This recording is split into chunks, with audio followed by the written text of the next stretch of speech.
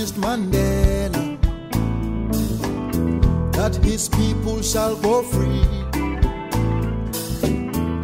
Did you tell him they won't grow? Service Delivery Watch.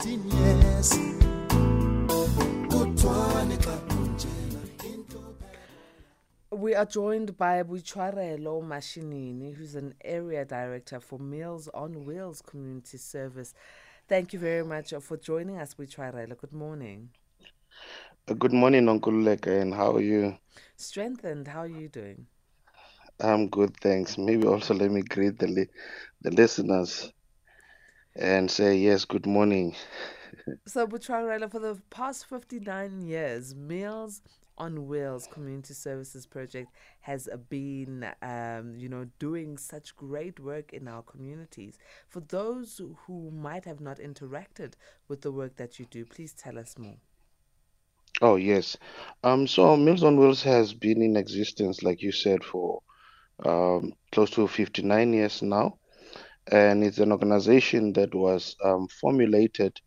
It firstly started in East London, where there was a need for the aged, that there is a social responsibility that needed to be taking place, where we are taking care of our aged and making sure that they are well taken care of, they're fed. And well, to be honest with you, we thought it would be something small that Dr. Bird would start in the East London. And yeah, later on, the organization grew. And right now, as we speak, it's actually feeding close to 6 million people every month, the whole country. And we are providing a hot meal. And amongst others, we are also trying to see that how can we, as an organization, come to rescue in terms of helping our young people to give them skill and making sure that as much as we are providing a hot meal, but we also shorten the queue for them and say we are giving them skill instead of us all the time giving them food. And that's where we find ourselves today. What a Yes, beautiful ma'am. project. It is an Yes, absolutely ma'am. amazing project answering the issue of, hunger for our people in South Africa. How do these hot meals get delivered to South Africans, the 6 million plus that you mentioned? Yes. So we have what we call projects, and some might say it's our kitchens, where we are helped by our gogos at times, where they prepare these meals. And maybe just a quick background on our organization. We have got about 6 area offices around the country. And in every province, there are regional offices, which then have what we call branches, like I said, where they prepare these meals each and every day to make sure that our gogos, our young people, our children, and people living with disabilities have a cooked meal each and every day. And in our what we call region, which is the Trans Orange Conference, we have about 46 active branches, which are kitchens, where these meals are prepared each and every day for 365 days a year. Where do you prepare all these meals? That seems like a lot of meals. And who prepares them? So we have different stakeholders and people who are coming together and raising their hands and say, "Hey, we have infrastructure, and let us help fight hunger." And for instance, in Gauteng alone, we have about 16 branches. This includes Pretoria, Johannesburg, and bits and pieces of the Vaal, where we have these kitchenettes where they are supplying meals for our elderly people, like I said, the youth, people living with disability, and people who cannot really fend for themselves, and also those child-headed families. Yes. Mm. Okay. Yes. Now, where does Mhm. this food come from? I mean, I always ask myself, and how do the people who prepare? I mean, it must take a lot of people. How do the It people who does. prepare these meals get Yes. remunerated? or is it just Yes. a community service that they're offering? Yeah. Well, it's an interesting phenomena where we have volunteers who come, and like I said, they will just raise their hands and say, I'm here, I'm available. And some of them are volunteers which come and just provide a good service or make sure that their time is well spent. But we also have a dedicated staff where they have also come to the party and say, as much as I've been sitting home not doing anything, I would like to make a difference with the time that I have. And they come on board and they volunteer. The food, it's an interesting concept also where we have over 55,000 donors, which is the public itself, where each and every month there are people who are contributing their monies towards us making sure that there's a hot cooked meal for the nation and for our society. So basically, the food comes from the donors and stakeholders that we have, which are saying, hey, I might have a few cents or I might have some few groceries that I believe can make a difference in the community. So we also have a lot of service points around the country. We've got our warehouses where at times we get donations from big companies. Yeah, that companies just say, hey, let's help you fight hunger in South Africa, and they come on board. Tell us about the various branches that you have and service points. I mean, how many are there to be able to feed so many people? Yeah. So nationally, like I said, Meals on Wheels Community Services has about 182 branches around the country, and it has about 541 service points. And you'll believe it or not, we have about 241 vehicles which are making possible that these meals are not only um, staying in projects, but sometimes they are being delivered to the people and making sure that people are getting what you call our social responsibility. And within the, like I said, within the Trans Orange um, territory, there are about 48 actually active branches, which are there to feed our people in Limpopo, in Mpumalanga, in Gauteng, like I said, the Northwest, and bits and pieces of the Northern Cape, not forgetting also the Free State. Is there enough support to help you carry on with the good work that you're doing and perhaps even expand on it? Yeah. Truth be told, there can never be enough support. And I'll tell you why that is. Because if for those who believe, the Bible says, the poor will always be with us. So for as long as there are people who are going to bed on an empty stomach, there can never be enough help. And that's what we need as Meals on Wheels and other NGOs out there who are doing something similar to us. So to be honest with you, it is never enough. And for as long as we don't work in silos, we don't work as an entity in a corner there pretending like they can solve this problem on their own. It's about time that we also join hands from government to private sector and just a normal individual who say, I might not have money, but I have time. And you come on board and contribute that time. So we need as much help as we can to make sure that our people don't go to bed hungry. Yeah. Yeah, yeah. Why has it come to this? Why have we not been able to, outside of NGOs like yourselves as Meals on Wheels, not been able to curb hunger? hmm Um, I always start from this point. It's not that there's no help out there, but people don't know how to help. And also as NGOs and as ministers, as church people, as our communities, there is an element of teaching. There's an element where we can say, hey, people might think that for instance, I'll make an example with Meals on Wheels. It's been in existence for over 59 years. Maybe people think, no, we are okay. We've been doing this for so long, we are okay. No, we're not. And truth be told, we will never be okay for as long as we don't all come together, like I said. So to answer you shortly, we need as much hands as we can. Is there any support that's coming from government?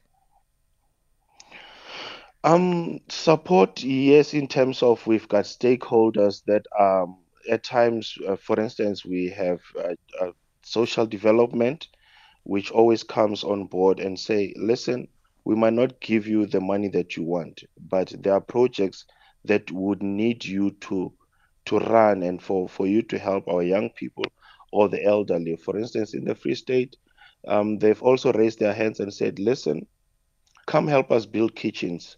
Come help us create what you call centers of influence where you build structures and equip our people, then we'll take over from there. So we have strategic partners all over the country, some even outside the country. But yeah, mostly it's government here and there, and the South Africans and our friends overseas who say, we see the good work that you are doing, and here's the little that we can help with. So, yes, we do have help here and there, but the most help comes from the individuals out there whom sometimes they don't even want to be mentioned. They'll just say, hey, I've got this. Let's see how far it can take you. Yes. Boichwarelo, when I look at the statistics that you've given us in terms of the demographic breakdown of Hmm. the people you are helping in South Africa, I ask Hmm. myself, if this is not proof of the disparity that we are living in as South Africans, I Hmm. don't know what is. True. Statistics will give us, the Gini coefficient to say we are such an unequal society as South Africa. But this, True. I'm going to go through what you've provided, right?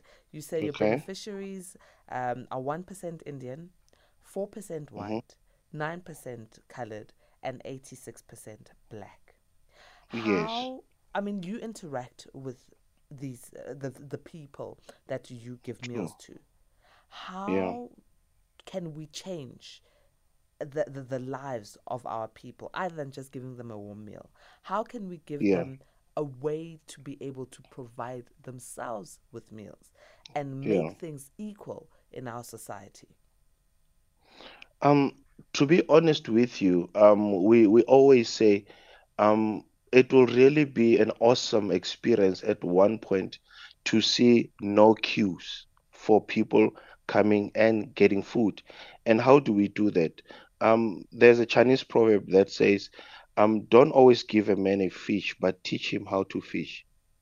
So what we want to do and what we have been doing for the past few 5 years, if I may, is that we've identified skills that we bring on board and say, but let's focus now on young people who majority of them are the ones now filling up our kitchens. Let's give them a skill. And there are also companies that have come on board and say, hey, bring your young people. For instance, right now in the Free State, we have what we call a skills development center where companies also raise their hands and say, I know how to manufacture detergent. I know how to create what you call animal production in terms of creating leather, taking leather to belts, bags, and making sure that we equip our people with skill. And we say, let's skill you, make sure that you can be able to stand on your own. And after standing on your own, grab one or two and help them also teach them what we've taught you. And by so doing, if we keep on giving skill to our people, I promise you, before we know it, these stats will change. Instead of us all the time creating what we call a dependent or dependency on only hot cooked meal. So let's give them skill and make sure that we equip our people. Yes. No, I Yeah. agree on the skill. I totally agree Yeah. on the skill. And I think over and above the skill, we should start becoming more industrial in our thinking. True. Entrepreneurs should start thinking of creating things that are needed in our society as opposed to just giving services and also just reselling. We need to be over and beyond that phase of life. because when the skills come, they will need, the platforms where they can go and showcase what they're doing. Yo, the disparity is too much. The disparity is too much. Do you ever have an opportunity, Boichwarelo, yourself and your team at Meals on Wheels, to interact with Hmm. some of your beneficiaries and just hear what their stories are? Yeah. So, on a daily basis, right, we do. And I promise you, it's a life-changing experience where at times, especially from management side, we normally say, with these branches, believe it or not, we also have these meetings each and every quarter where we call a board meeting or be it an AGM, especially the AGMs. The AGMs, that's where we get an opportunity to actually say, let's open our books, let's get scrutinized by the public.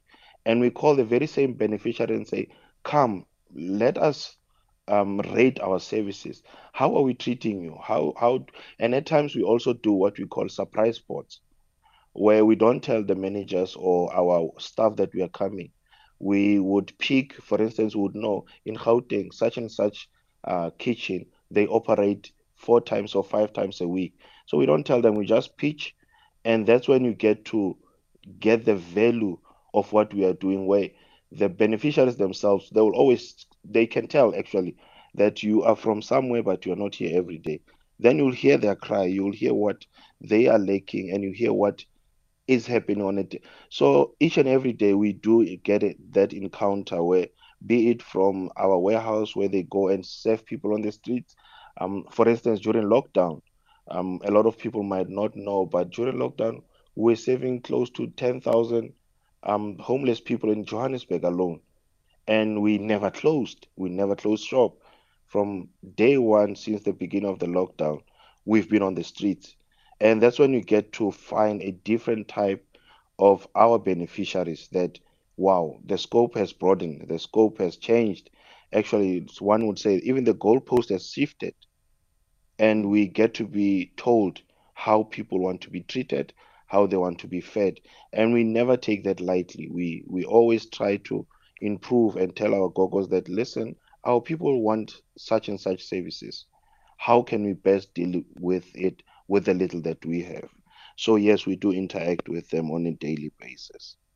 Wow, that is absolutely amazing. And I'm glad that you are also focusing on giving nutritionist meals, but also Yes, ma'am. looking into upskilling people.